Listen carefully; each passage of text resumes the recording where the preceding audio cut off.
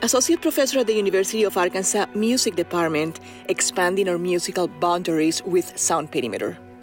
I want to start Sound Perimeter today with a content warning, as I mentioned death and suicide today, which I know can be distressing. If you're having suicidal thoughts, contact the National Suicide Prevention Lifeline at 988 for support and assistance from a trained counselor, and see other resources in our show notes.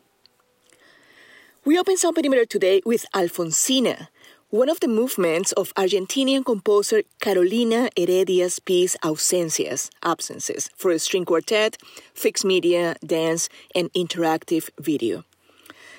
Each of the movements of the piece is inspired by the writings of three South American poets who took their own lives. One of them, Alfonsina Storni, and her poem Voy a dormir, I am going to sleep, from 1938. I Am Going to Sleep was the poet's farewell letter from the world. After mailing it to La Nación newspaper, she left her writing desk and walked towards the sea at La Perla in Mar del Plata, Argentina.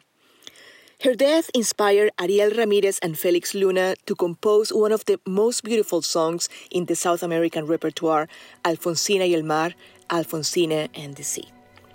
Carolina Heredia's piece takes us into the poet's internal world with empathy and compassion, while superimposing the string instruments to a pre-recorded track of the poignant Argentinian bandoneon.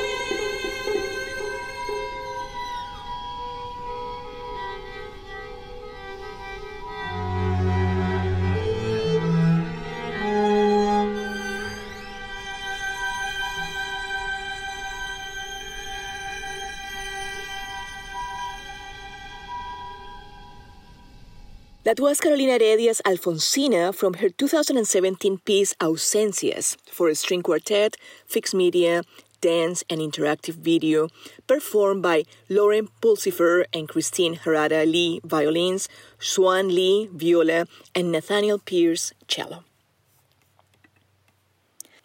Since 1976, when United States President Gerald Ford extended the recognition to honor the too often neglected accomplishments of Black Americans in every area of endeavor throughout our history, every February we celebrate Black History Month. We join the celebration today with the hip-hop duo from Fort Lauderdale, Florida, Black Violin, Kevin Sylvester and Wilner Baptiste, and their work Stereotypes from their 2015 album under the same name. This album was inspired by Sylvester's exchange with a woman in an elevator who saw him, a 6'2", 260-pound black man carrying a violin, and assumed that he wasn't a classically trained violinist because of his looks. In an NPR interview, Sylvester says, quote, "She didn't mean it maliciously, but I hope she gets to see us in concert and we can change her perception," end quote.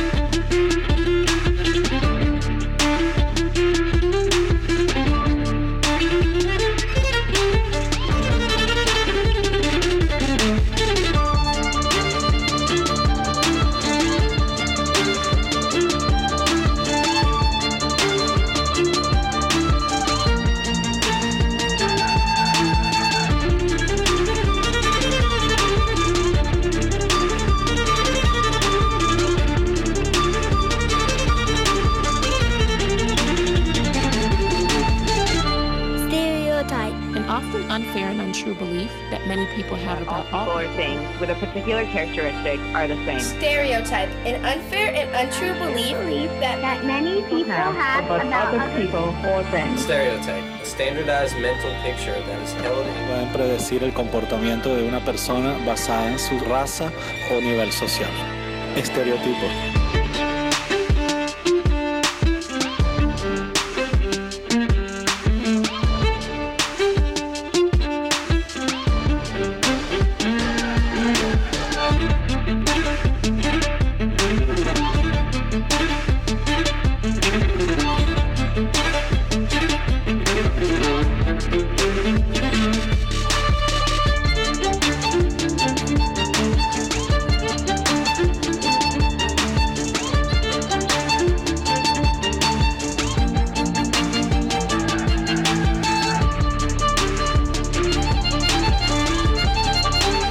Black Violin performing Stereotypes from their 2015 album under the same name.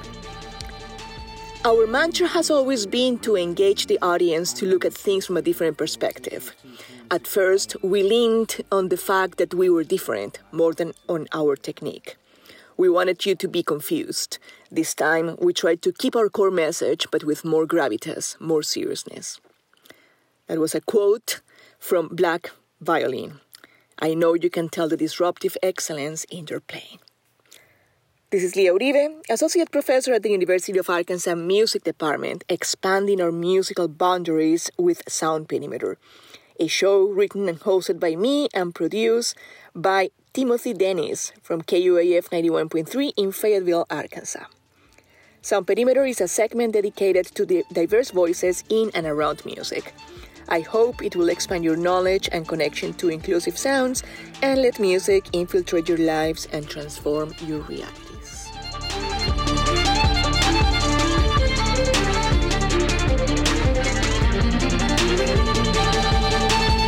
I mean, mine is clear. Mine is really easy.